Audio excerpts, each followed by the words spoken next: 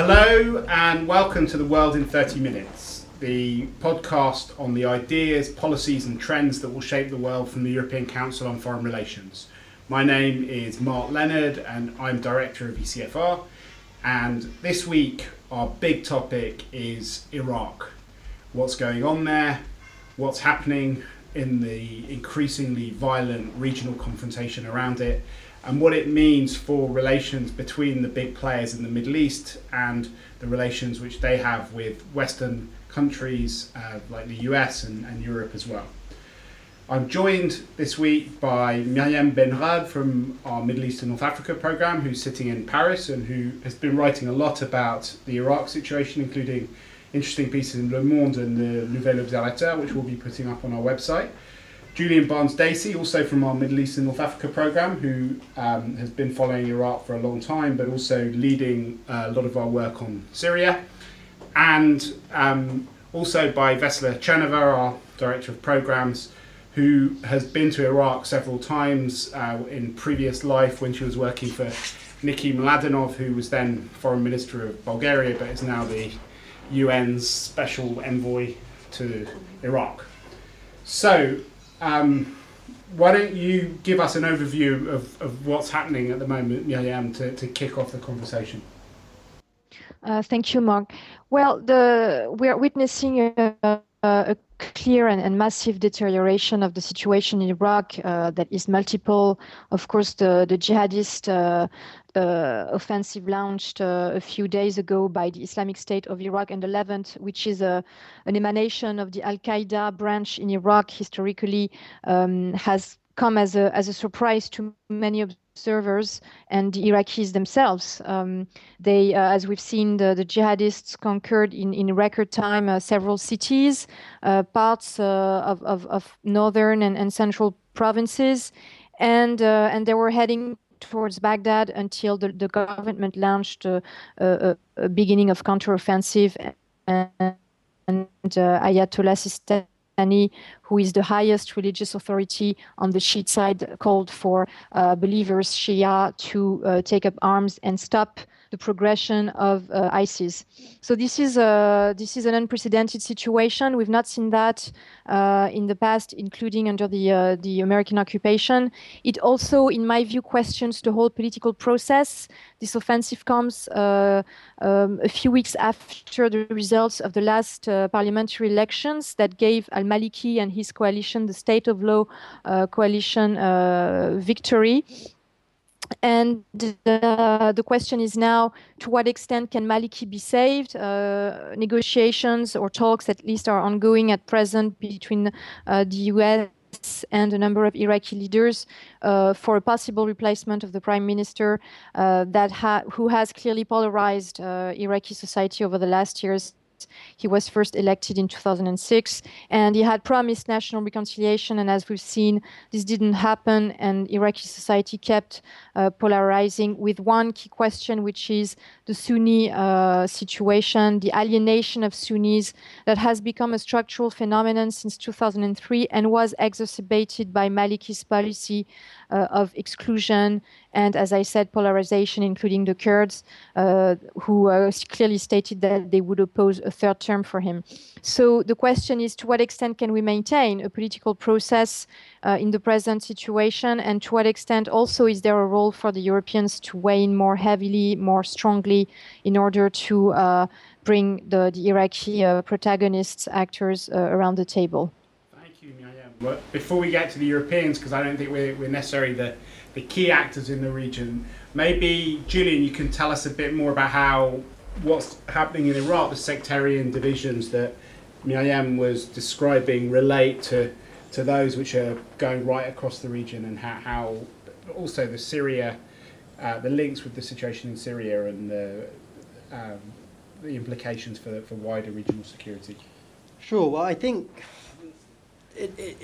it's very easy, in a sense, to quickly look at what's happening in Iraq and to see the situation into Syria, and in a sense to assume that they are one and the same conflict. And clearly ISIS has succeeded in establishing this pseudo-jihadist state in a territory the size of Jordan almost, which is immensely worrying in one degree and also does link the two states together. But I think what's important to note is that really ISIS is exploiting, hijacking two distinct conflicts. And I think what is happening in Syria and what is happening in Iraq, although they have a number of similarities, in a sense they mirror each other in that they are both about the desire of Sunni populations and others, but predominantly Sunni populations for greater representation.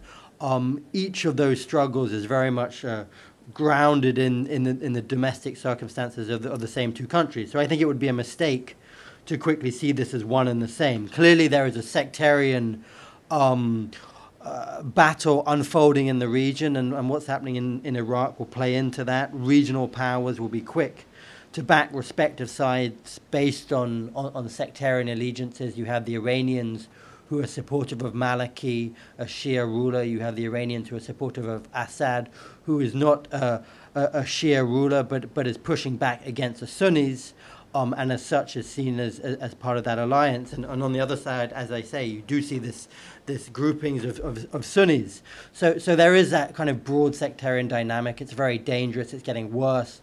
The religious undertone brought about by ISIS, who really are driven first and foremost by this religious fervor, is very dangerous. But as I said at the beginning, they are first and foremost two different conflicts grounded in different circumstances, and it would be a mistake to see them as one and the same. Well, a lot of the same people are fighting in both. I mean, there's not a lot really. of evidence that ISIS... Not really in a sense, because actually in Iraq what you've seen is this alliance of ISIS, which is actually numbers perhaps a few thousand, the low thousands, allied with local tribal figures, with neo-Baathists. They have exploited what you could call a Sunni rebellion that has been going on for 2 years now in Iraq. They have provided the muscle in a sense, but this is very much about the Iraqi Sunnis wanting a greater stake within the Iraqi state. And it's the same within Syria. The jihadists, ISIS, have come in and have sought to hijack what has been a cross-sectarian but increasingly Sunni uprising against minority Alawite rule, but they're not one and the same. You don't see Syrians who aren't associated with ISIS joining Iraqis who aren't associated with ISIS in their respective struggles. Okay, so Vesla, you've been involved in thinking about Iraq from an external perspective. I mean, what does what's happened in Iraq mean for external actors? I mean, we saw immediately after the crisis erupted a kind of unprecedented way of talking about Iran in the US, when Kerry talked about the chances of working more closely with them. The British embassy, by coincidence, was reopened in Tehran just as these things were hotting up, and Obama, came out yesterday and made his speech is now sending some military advisors. I mean, what do you think the role is for external actors, and do you think that this is going to be a game changer in terms of the relations between them? One element that has not been mentioned so far in the whole mosaic of Iraq, I think, is the Kurdish one.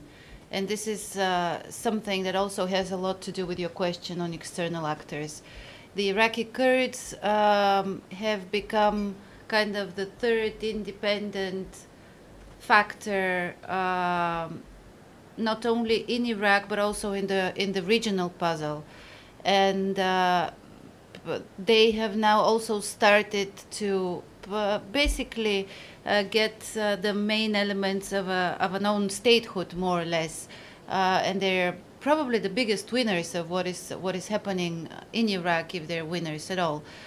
So Turkey is kind of the big power outside that has chosen to support kind of quasi-independent Kurdistan. For the other actors, I think it's a big domestic problem, as we have seen with foreign policy in general lately, being more of a domestic kind of issue than ever before. Obviously for the US, this is an issue of credibility. It is about the Obama doctrine and to which extent his red lines in the Middle East can hold. For Europe, which is the big absentee in the Middle East, or at least in Iraq and Syria so far, for Europe as a whole, this is going to primarily be, at least at this point, an issue of migration and a security issue, with very few political instruments. And we can see that politically, Europe doesn't seem to be really ready to take a role. One thing which there's a lot being written about in the newspapers is the extent to which this could be a moment when things have got so bad that they can start getting better again. So David Ignatius, for example, had an interesting piece in Washington Post a couple of days ago where he talked about Kissinger and the idea of a world restored and the concert of Europe. And he was saying that the only way forward on this would be to have some sort of regional forum. That's something which Julian, you and the rest of the MENA team have been arguing for a long time on Syria, investing a lot of hopes in Geneva II as a possible forum. At the same time, on my trip with you, Julian, and with others from the MENA program to Iran and Saudi Arabia recently, I didn't get the impression that at that stage, that this was before Iraq erupted, that they were ready for some kind of grand bargain, both because the conflict seems to have done a lot to help with domestic politics in both countries. It elevates the two countries to be fighting this kind of titanic struggle against each other. I think they have real security worries and there are real geopolitical threats out of this conflict. But at the same time, in Iran, it does distract from some of the economic problems related to sanctions. And in Saudi Arabia, it does make the Saudis the leaders of the Sunni world, the fact that this is going on. I mean, does this change the calculus in a big way? Obviously, also impacts on how external powers come in. And it'd be great to hear from all three of you what you think about that. But my feeling when I was both in Tehran and in Riyadh was that the great Satan is no longer the US in Tehran, it's now Saudi Arabia, and that's more than reciprocated on the Saudi side. They see Iranian plots behind everything that's going wrong. And in that way, rather than seeing the West and the US as the kind of guarantees of stability, as the people who make the weather in that part of the world, we now seem to be more of a resource that can be deployed, that can be dragged into particular conflicts, whether it's Syria or other places, to help pursue what is the real struggle, which is the struggle between those two powers. I mean, I don't know who wants to come in on that. Julian, you want to? Sure. I mean, I think it's interesting that the rise of ISIS is the one thing around which everyone is agreed. I think regional actors, including both Iran and Saudi, are very concerned by the rise of ISIS. It's a clear threat to the likes of the Saudi regime, which are in direct competition to this jihadist Islamist model, which is so fervently against them. And of course, for the Iranians, it threatens the position of their ally in Iraq, Maliki. So, I mean, the threat of militant jihadism scares everyone. It scares everyone on the international level, the Americans, the Europeans. I mean, if there was to be an issue around which people could come together, this would be it. But I'm not convinced on a regional perspective we're at that place yet. I think that the threat posed by the likes of ISIS is not yet or doesn't surpass yet the interests that drive the regional Cold War that we're now witnessing in the region. And I think particularly for the likes of the Saudis, they're going to be measuring up the risks that come with the likes of ISIS against the potential offered by a Sunni uprising that allows them to push back against Iranian influence in Iraq. And I think it's important to say that in Riyadh, the switch of Iraq from Sunni to Shia Iranian influence post 2003 is very much seen as the defining moment when Iran began its hegemonic conquest across the region.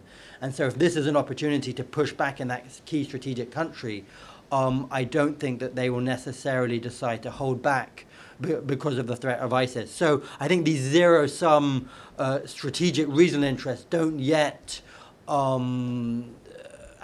been sidelined to the extent that kind of a common interest around ISIS will unite them. But I don't know what the others think. One very small remark. The first time when I went to Iraq and I realized that Maliki was quite a lonely leader, but however had two very strong supporters, and these were the US and Iran, and that he was the only focal point in the whole world where probably these two powers coincide in their interest. And I think this is something which now has also its influence in how we look at this crisis, why Maliki is so important, and why we have to also take into account the diversity of the whole region, and the fact that we not only have the Kurds and the tribes that transcend national borders, but also we have the old regime, we have the Baathists who kind of thought that this was also a counter-revolutionary moment for them. I would be very interested to hear what Miriam would say about that.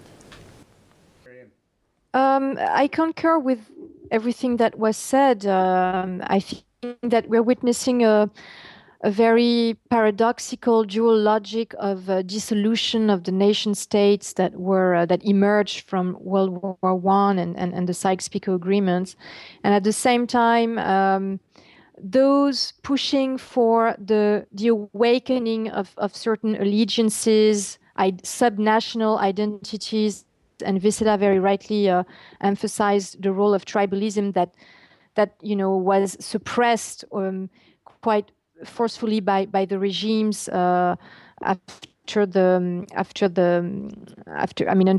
the mandates and then further under the national construction processes in most of the Arab states. So this tribalism is coming back, and at the same time, and I think this also goes for a country, for a state like Saudi Arabia, there is this anxiety about reshuffling or remodeling the Middle East and questioning the national borders inherited from the colonial period. And this is where I think we could have ground for having these actors, regional powers at the table once they start feeling directly affected by the proxy wars that they've been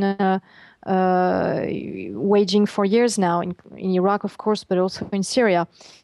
On this specific point about the end of Sykes-Picot and the borders, I mean, do you think that there are going to be new states that come out of this, or is it just going to be a messy thing where you have a kind of simulacra of statehood in Syria? I think you do have a number of forces, including ISIS, transnational movements that question these national borders. But I think this is, again, where when the threat, the transnational threat or this questioning becomes too threatening, including to states like Iran and Saudi Arabia and beyond, and also Turkey, this is when, in my view, we'll have more windows of opportunity for bringing all these actors to the table. And this might start with the current Iraq crisis, because as Julian also rightly put it, there is a clear convergence of views today around the priority of fighting ISIS, the progression of the jihadists in the region. And this is where, in my view, the international community and Europe in particular have to also take their responsibilities and weigh more heavily on a diplomatic level, on a political level, to help that process happen. This goes also for domestic politics. Whether Maliki stays or not, the international community will have to push for national reconciliation, or at least a dialogue between antagonized political forces. But they are already pushing for that, I think. This is the only meaningful political effort that I have heard of so far, and it doesn't seem to be working. And in the current parliament, it doesn't seem that they can even create a quorum to talk about basic things like a curfew. So I don't know how you can get to a political reconciliation from I don't think that the efforts deployed by the international community are enough, at least regarding Iraq. And the other thing is that you have a clash of perceptions today that has become so profound between Sunnis and Shia in particular, that there will be, in my view, need for more proactive diplomacy. I don't think this is the case for the moment, but also because it's been very hard for the US after nearly a decade of occupation to impose anything politically on the Iraqis. But this is where in my view, the Europeans should be much more proactive, since they're seen by some Iraqi actors are more neutral and more disposed to help them again on a political level. But of course, in the end, you're right, this has to be implemented, launched by the Iraqis. And for the moment, unfortunately, Maliki, in my view, hasn't been the right person, the right leader for doing that. And whether he stays or not, it doesn't change the fact that we'll have to there will be a need for national unity government. Thanks, Miriam. Julian, you were dying to come in a bit earlier. No, on that last point, I wonder whether we're past the point of no return. In a sense, I think the polarization between Maliki and the system that he represents, to be honest, it's not just him personally, but it's the fact that there is now sheer dominance that both pushes back against Sunnis, but which Sunnis also resent, having controlled the state for so long. And I think that marginalization and that polarization has come so deep that really it is going to take some fundamental reordering of the structures of power if there is to be any hope of drawing them together again. And I think if it does happen, it will be in a very loose structure. But clearly, to move back to ISIS, if you are going to move against ISIS, whether it's Maliki's proclaimed anti-terrorism campaign or the West's proposed, or not proposed, but any desires to get Western military intervention, clearly that alone is not going to work. I mean, ISIS is embedded in the local Sunni population at the moment, and it is going to take some kind of political deal that actually peels away the hardcore ISIS from the broader Sunni rebellion and in a sense creates a second awakening where Iraqi Sunnis actually push ISIS out that is actually going to make the difference. But I think the second important point to note here is that this is linked to Syria in the sense that ISIS has space to operate and maneuver in Syria. And until that space is closed down, any attempt to move on ISIS, whether politically or militarily, is likely to fail. I mean, it's clear that you have to work on the two countries in tandem. Now, I don't think there's a common solution to the different crises which are providing space for ISIS to maneuver. But looking at them in isolation, or looking at Iraq and forgetting about the need to create an environment in Syria where ISIS is not able to flourish, it is clearly going to be key to any settlement. So, where does that leave the whole question of Iran? Because that's something we talked about a bit before, and it's something where there's been a lot of discussion. We got another few weeks another month before the nuclear deadline, so the nuclear negotiations are going on. I spoke to an Iranian analyst this morning who said that publicly the Iranians have decided that they don't want to be seen to be collaborating with the US, but that privately it's a bit like 2001, they're going to do as much as they possibly can together behind the scenes. Is that enough to be a sort of game changer in that relationship? In the relationship between the US and Iran? Yeah, and the West more. I personally don't think so. I think that's, it's going to be a narrow tactical convergence of interests, and the nuclear issue is the game changer. I don't know what the others think.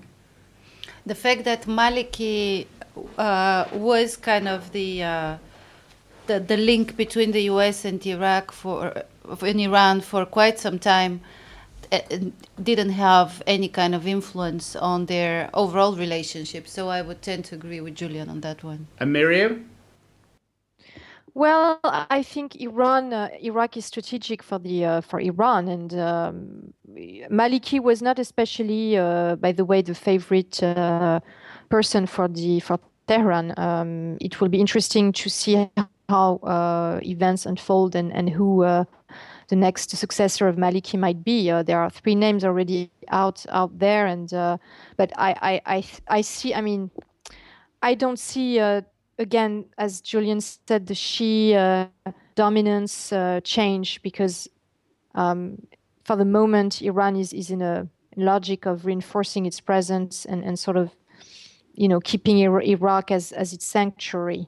But things might still be better if they manage to come up with a successor who would be less negatively marked than Maliki has been so far. I suppose the final thing which we should end on is to think about, beyond the sort of political and diplomatic pressures that you've talked about before, what scope there is for external action. US is sending its 300 advisors, certainly more than 300 Iranian advisors already hard at work in different bits of Iraq. But what chance do you think there is of a military escalation involving external forces? Is Obama going to manage to continue avoiding doing very much? Do you think that the West should do more? Any of you? Are there any people in favour of airstrikes or other action here? I would say that the big failure of the EU and the US in Syria is a big factor in what is happening in Iraq today. So this regional spillover that our colleagues from the MENA program have been talking about for quite some time is happening just in a way that we didn't predict, and it's happening in a more brutal way. We're talking about the risks for Jordan as being the next target of ISIS. We're talking about the danger for Lebanon.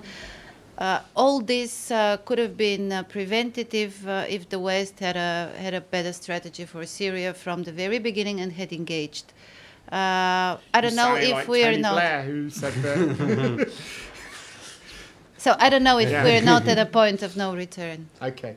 I mean, I would personally, in a sense, have sympathy for Obama's position that prior to any action, there has to clearly be a political settlement. And I think the Europeans and the Americans are being very clear that unless there is some attempt by the Iraqi government to shape an inclusive political deal that brings in the Sunnis, there's no hope or no prospect whatsoever of Western military intervention. My personal view is that would be foolish whatever happens. I mean, I think, yes, ISIS will need to be confronted militarily. There's no doubt about that. But I think it has to be done by Arabs, by Iraqis, by Syrians. Okay. Very briefly, Miriam, do you agree with that?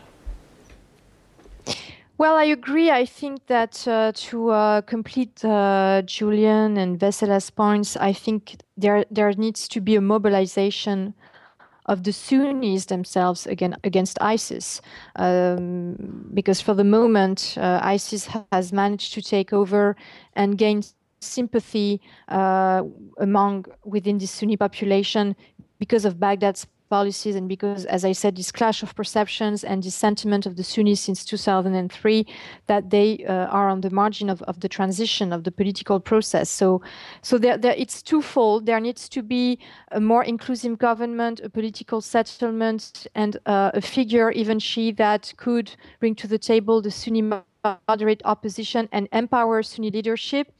That would help mobilize Sunnis in their territories, in their regions against ISIS. Right. I think that the settlement will come from these two aspects.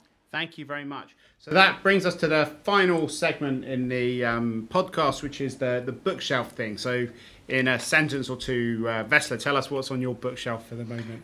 I am reading the German press. So I'm checking how the German diplomacy is looking at Iraq, and it seems that they're first looking at Washington, looking at the reaction of Obama and then judging for their own position. So it's recommendable. Great. And Julian, what are you reading? Perhaps sadly, predictably, I'm reading something on the Middle East. It's a book called The Good Spy: The Life and Death of Robert Amos. It's a story of the beginnings of the CIA in the post-World War II era, and this particular spy, Robert Amos, and in a sense a nostalgic, sympathetic take on the good old days of spying when it was about establishing relationships and human intelligence as opposed to waterboarding and the likes of Guantanamo Bay, but it kind of paints a nostalgic picture of the Middle East in the post-World War II era. Thanks. And Miriam, what are you reading at the moment? Well, I'm reading several books, but I'd like to mention one and recommend it. It's Ahmed Saadawi's novel that won this year's International Prize for Arabic Fiction. It's called Frankenstein in Baghdad, and I really recommend it because it's both, of course, dark. It's a reflection on violence, on the daily life of Iraqis, on their helplessness, and at the same time, it's, I think, a sign that literature, art survived all of this darkness, all of this violence, and it's a really good book that is very political as well. And as I said, a symbol of the fact that Iraq still produces art, literature, artists, and that civil society is still very lively despite the tragic conditions in which it lives on a daily basis. Wow, that sounds amazing.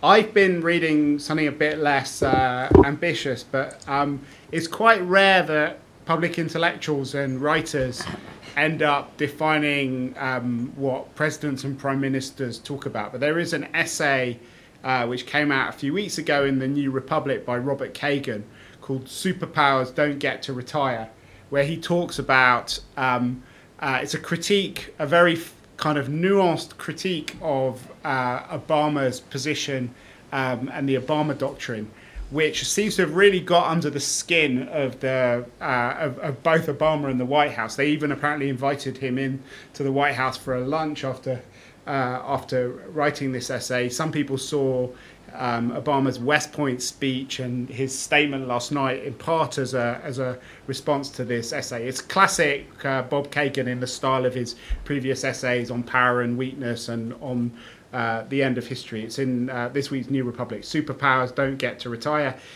I think the strength of his work comes from the fact that he puts the opponent's case quite well before then destroying it. But anyway, so it's very elegant and it's a good and stimulating read. So that brings us to the end of this podcast. That was the World in 30 Minutes, ECFR's weekly podcast. There were links to all the things that we mentioned on our website at www.ecfr.eu/podcast, as well as lots of other great material. Please send us emails and messages or write on the page if there are things if you have any reactions to what we said or have suggestions for future segments. The editor of ECFR's podcast is Brian O'Connell. Our producer is Dina Pardais. But for now, from Julian Barnes-Dacey, Vesla Chanova and Miriam Benrad, and myself, Mark Leonard, it's thank you and goodbye.